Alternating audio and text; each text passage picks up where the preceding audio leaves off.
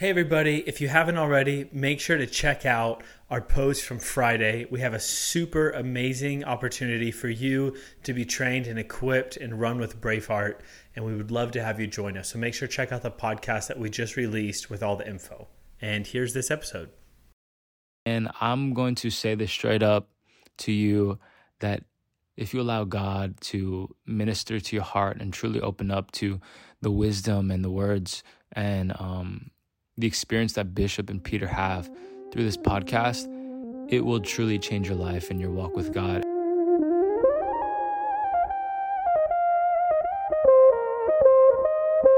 Hey everyone, welcome to the Braveheart podcast, where we help you discover how you can walk in freedom with God and freedom from sin because of the work of Jesus on the cross. This week, we are continuing, and this is actually our last week of the Braveheart Vault, which is a series where we've been taking some of our favorite episodes from the last couple of years, and we're bringing them back and having people share testimonies about how these episodes have been impactful to them. So this is part 3, actually, of an interview that Peter had with T.D. Jakes back in 2019. And so this is the third part. If you haven't listened to the other parts, you can still listen to this one first. It doesn't really matter if they're in consecutive order, but I would encourage you to listen to the other two because they're all really amazing and packed with wisdom. So I hope you enjoy. Hey everyone, welcome to the Braveheart podcast. My name is Joshua Lopez, and I've been running with Braveheart for a little while now. I actually listened to this podcast back in 2019 when it had first come out, and I didn't realize until just now when I'm listening back as a refresher how much repercussions it has had on my life. And I'm going to say this straight up to you that if you allow God to minister to your heart and truly open up to the wisdom and the words and the experience that Bishop and Peter have through this podcast, it will truly change your life and your walk with God. And what it did for me, it allowed me to welcome the discipline of the Father and allow me to see the greater reality of what is happening in trials in my life. And for the longest time, I felt like I was being overlooked. I felt like I was out in the field just slaving away and with the sheep. But in actuality, Bishop says this phrase. He says, "Are you being buried or are you being planted?" And from the outside, it looks the same. But from the inside, God actually planted me in a place where I may have felt overlooked. I may have felt like I was dying. But in the dying, as seeds have to die in order to grow, I died. And now I'm seeing the fruit of that death, that part of me that had to die in order for the good things to come out. And it's only through the crushing that those good things come out. And also the wisdom and the words, the experience that Bishop and Peter have, it will allow you to dive deeper into the Word, to see Jesus in the Old Covenant. And it is just amazing. So I bless you, and I allow you to have permission to welcome the discipline of the Father, to welcome the comfort of God in the crushing in order for Christ to be formed in you. So I bless you, and I love you, and I hope, I pray, and I know that through these podcasts, through these 3-part series, your life will truly be changed.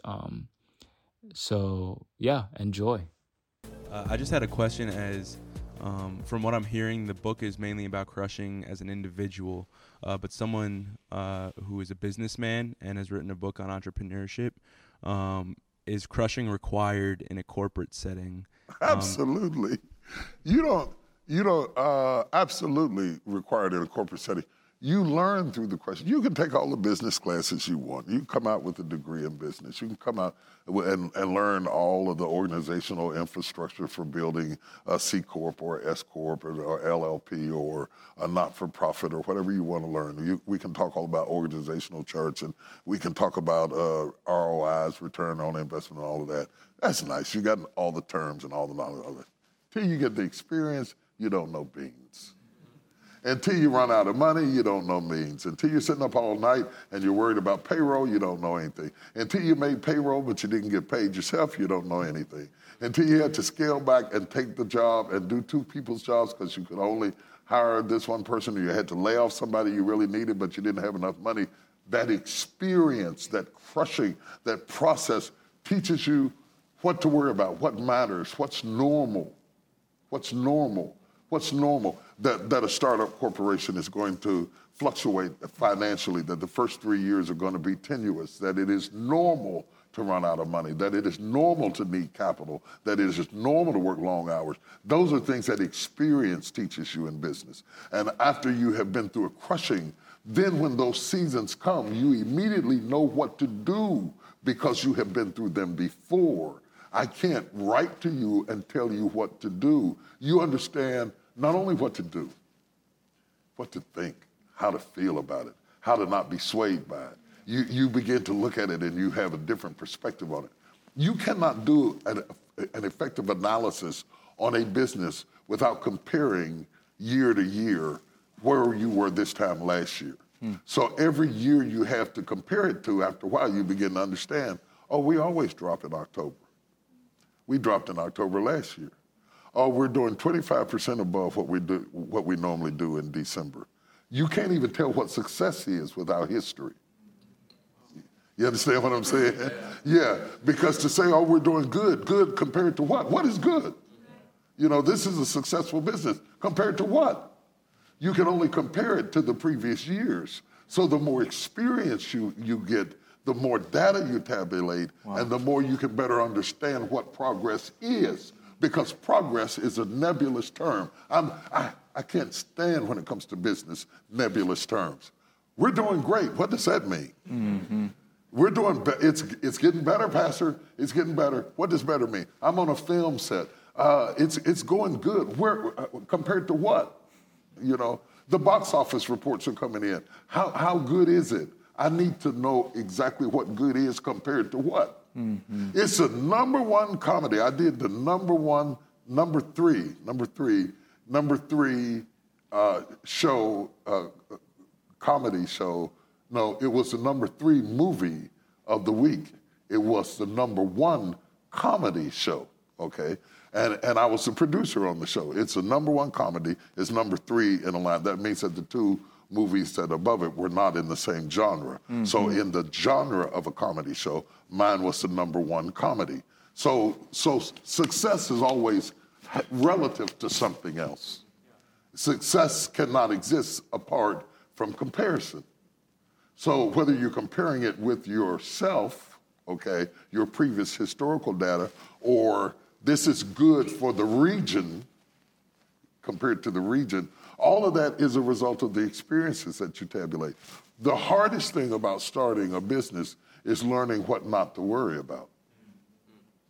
And only experience will teach you what not to worry about. After you've been in business about 5 years, you say, oh, this is normal. This slump will pass. And you know what to put in reserves for it, and you know how to prepare for it. Only experience can teach you that. So the principle of crushing is just as relevant for business as it is for your personal life, as it is for pastoring, as it is for marriage. Mm-hmm. You don't have a marriage till your marriage has been crushed. Come on. You don't know whether we've been faithfully married all of our lives. You haven't been through nothing. You don't know how can you say faithfully married until you've been attacked and been tested, until you wanted to quit and wanted to leave and wanted to run. Crushing is a part. I love my wife more because of the crushings than I do the romance. Wow. She proved herself to me, not when we were on a boat in the Aegean Sea floating across from the Acropolis in Greece. She proved herself to me when I was sick and throwing up and couldn't move and couldn't get up.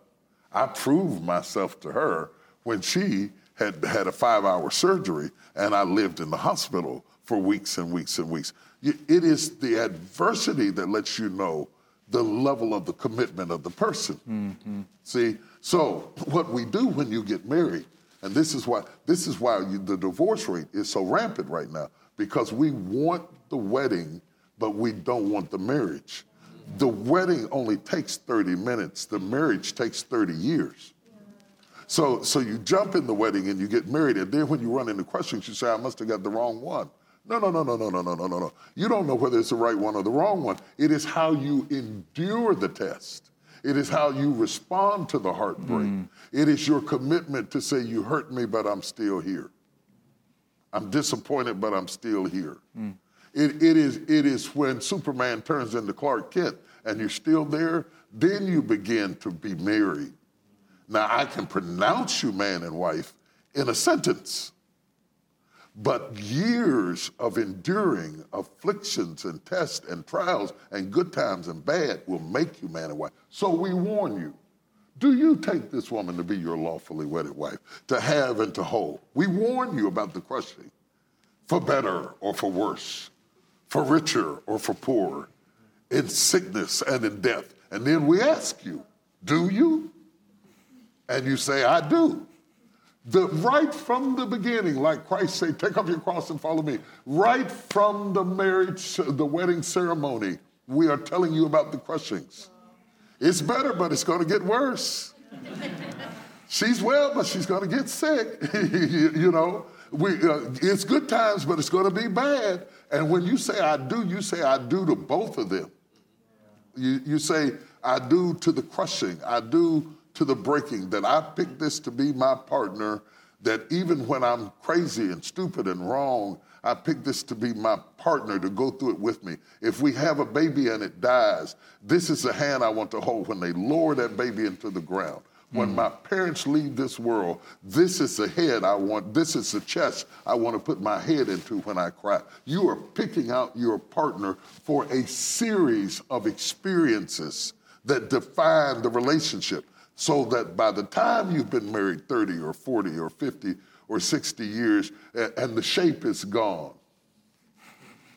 and the cute has changed and you're looking over at each other and you're there for a completely different reason because we have endured the crushings of life, that's what makes you valuable to me, because you were there when I didn't deserve you.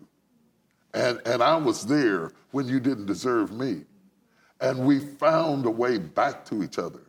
We fell in love over 50 years. We might have fallen in love 20 times, in and out of love. But we worked through it, and we made it out. When people tell you they've been happily married for 50 years, laugh. Nobody's happily anything for 50 years. What the love is proven when you're unhappy and you're still there. And you're frustrated and you're still there. And you don't have the same sexual appetite and you're still there. And one of you betrayed the other one and you're still there. And you're going through tests and trials and you work it out. People don't make it 50 years without going through crushings.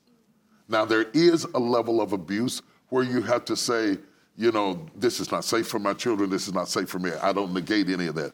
But for the most part, anybody who survived, the crushings made them richer, made them better, made them sure, made them more secure, because you didn't run from me when the going got tough, when the money ran out, when I lost the car, when I was rejected and ostracized. You were still there when we lost the baby. When my mother stopped breathing, I fell on your chest. And you were there for me. My husband. You earned that. You earned that when you don't even know what to say.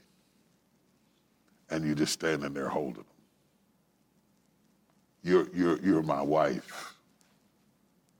Because we lost things together, and we gained things together, and we won, and we failed, and we got mad at each other, and we worked it out. And I'm not speaking to you. You make me sick. You hungry? You see, I'm fixing something to eat. I'm still mad. I'm fixing something to eat. You understand what I'm saying?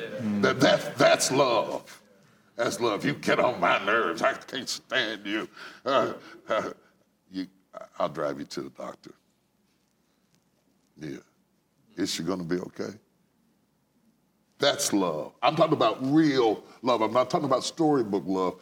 Real love is proven through crushings and tests. And what you said in your question is so important because we have a generation that doesn't recognize reality because you're looking for snapshots and filtered pictures and stuff that's not real. That's great on a camera. That's great on Instagram. That's not real life. You are not going to have a perfect kid.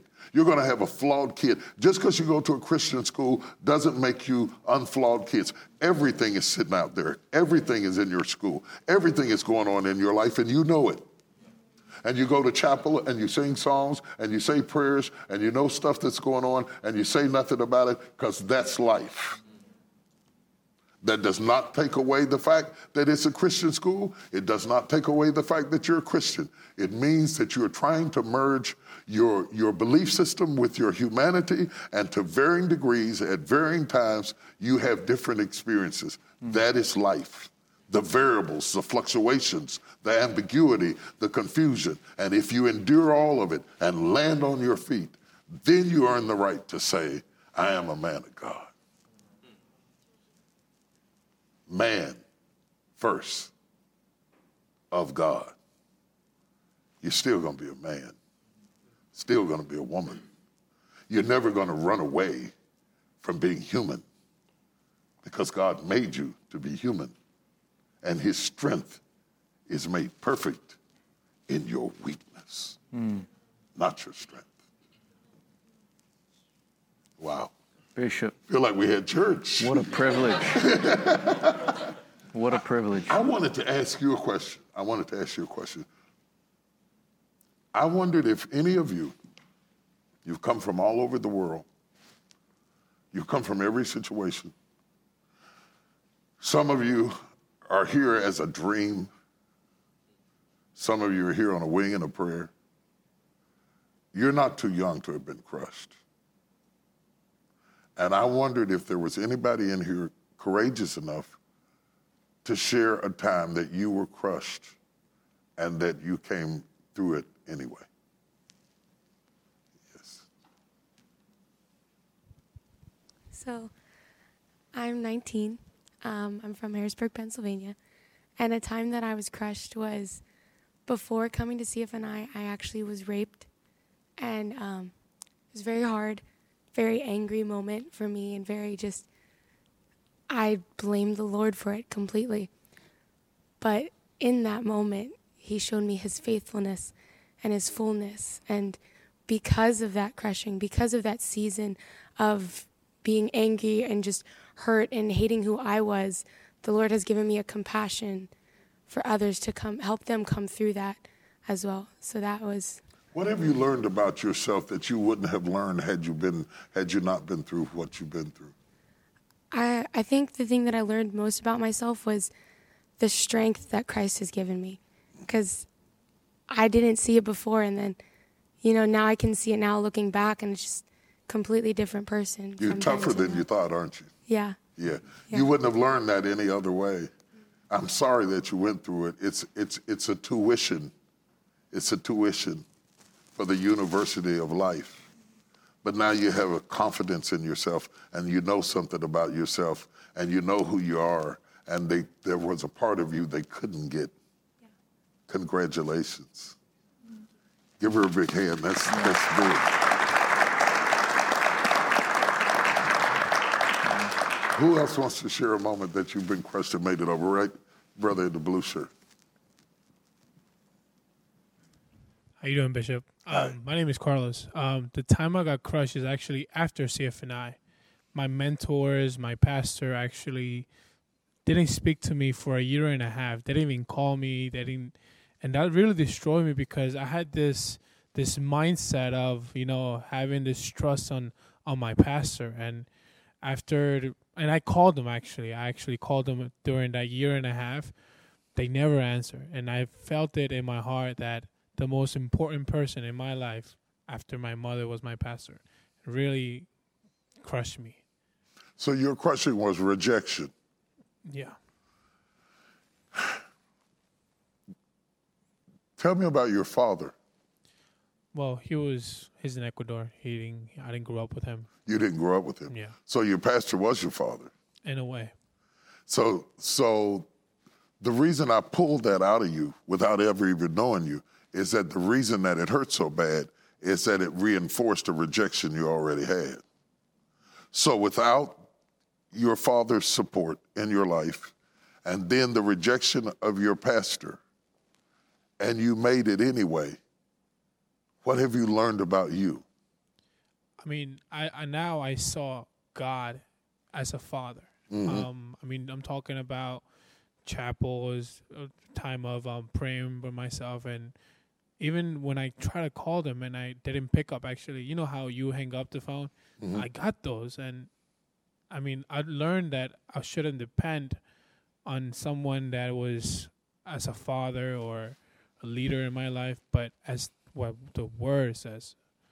Yeah, you are becoming what you were looking for. Wow. You are becoming the man you were looking for. And the reason you don't need it like you used to need it is not just the rejection, it's that the accumulation of experiences gives you an opportunity to become the support you were looking for through God in you. And those experiences shape you. Sometimes too much help cripples you. Wow. When you don't get everything that everybody got, you had to become what you need. So God is raising you through it all. You've never been fatherless. When your natural father that wasn't there, you were never fatherless. When your pastor rejected you, you were never fatherless. Those were the tools God used to pull the man out of you. Because what a boy wants from his father is to show me how to be a man. And what God has been doing all of your life is showing you how to be a man. And it's coming out in you. And the more it comes out in you, the less you will miss or need somebody to be what you have become. Wow. Congratulations. Welcome to manhood. Wow. Thank you.